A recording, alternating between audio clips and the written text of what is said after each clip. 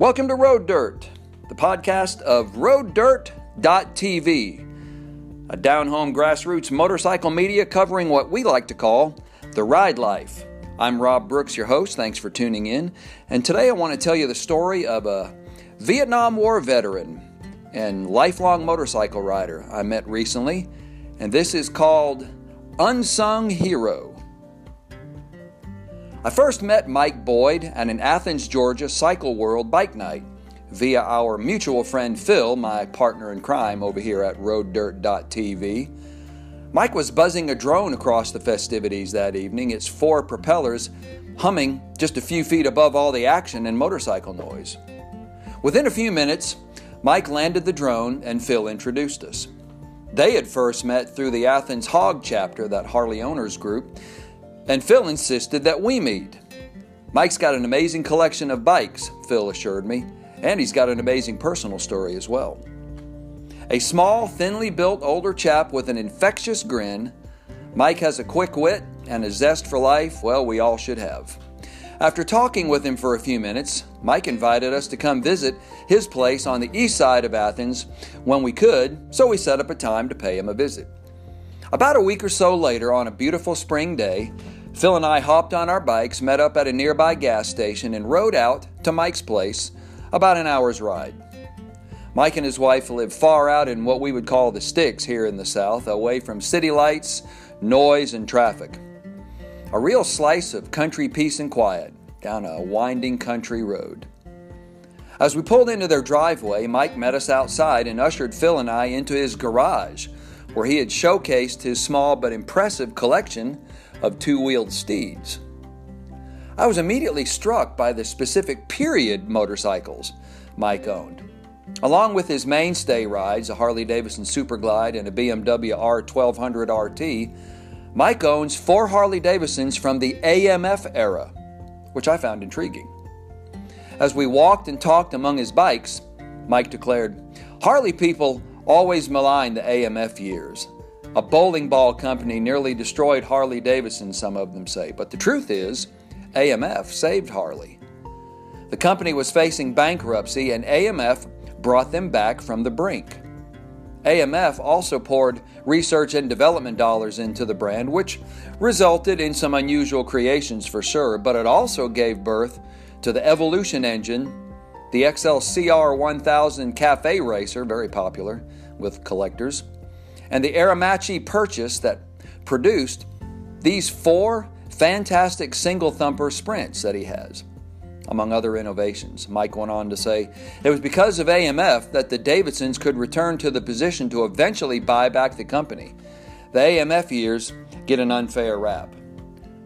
Mike's 4 Aramachi Harley-Davidson sprints fascinated me. A single forward-facing cylinder head, 2 of them suspended in spine frames, the other 2 cradled in traditional frames of the 250 and 350 variety. One of them was even an RD 100. Mike offered me a chance to ride one, the red with bullet fairing Cafe Racer, which he says is a favorite of his. He rode out on ahead of me and I followed, enjoying the noisy, clunky little single. We didn't ride for far or very long, but long enough to experience the shifting, the shaking, and the braking of this vintage old machine. An Italian power plant and an all-American motorcycle. Quite cool, really. Mike has also rebuilt a Harley trike as an old 1940s-looking military workhorse with period paint and a lockable trunk. I've seen that one at bike shows and benefit events before.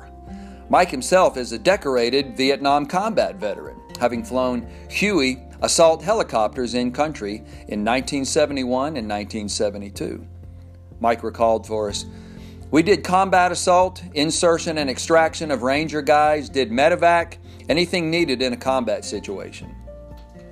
Mike received the Air Medal Combat Flight for combat flight hours, the Distinguished Flying Cross, and the Purple Heart. I asked him about the Purple Heart, and he reflected, "We were conducting a supply mission and we got ambushed at the LZ. A Viet Cong sniper planted in what we call a spider hole popped up and opened fire on us. He blew our windscreen out, hit my co-pilot first, and as I pulled pitch to get us out of there, I took one in the leg. And another round hit my cast aluminum pedal, which exploded, blowing shrapnel up into my face. Fortunately, I had my visor down, so nothing hit my eyes, but I got a nice scar here underneath my beard. Anyway, I pitched up and sideways, way over torqued, and we took rounds through the roof before I pulled pitch back down and got the aircraft nosed in up at tree level. Finally able to get enough airspeed to regain control of the aircraft and get us out of there. Mike definitely earned all 3 of those medals, no doubt. I inquired about Mike's roots in riding, and he quipped, "I've been riding since I was old enough to shoehorn a lawnmower engine into a Schwinn bicycle." I was 13, I think. We had this old broken down mower, so I removed the motor, took it and my bike to shop class at school and fashioned a mount for the frame. Problem was, I used the stock bike chain and sprocket setup, no brakes, so with all that power and no way to stop it, the one time I did ride it, I got up way too fast, couldn't stop, and basically had to ride it into a nearby lake. Needless to say, that was enough of that. By the next Christmas, I had a 150cc Vespa 1963. Now I wish I still had that one. That was a great little scooter. Well, after some time, as we concluded our afternoon with Mike, he chimed in with one last reflection. People talk about motorcycles and brands, and I tell folks I ride anything with 2 wheels and the motor. I love all motorcycles and all scooters, I always have.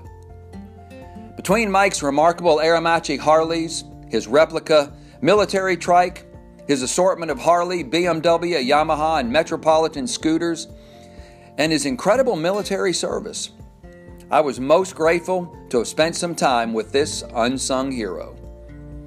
Mike certainly wouldn't refer to himself that way. That's why many heroes are, well, unsung. But Phil and I are thankful for Mike's service to the motorcycling community and to our great nation. Well, thanks for tuning in again to another episode of Road Dirt, the podcast. Hope you enjoyed our little story about my friend Mike Boyd.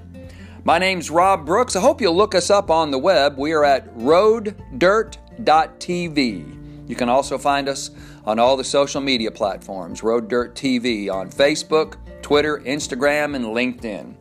So until next time, have a great evening, great day, and ride life.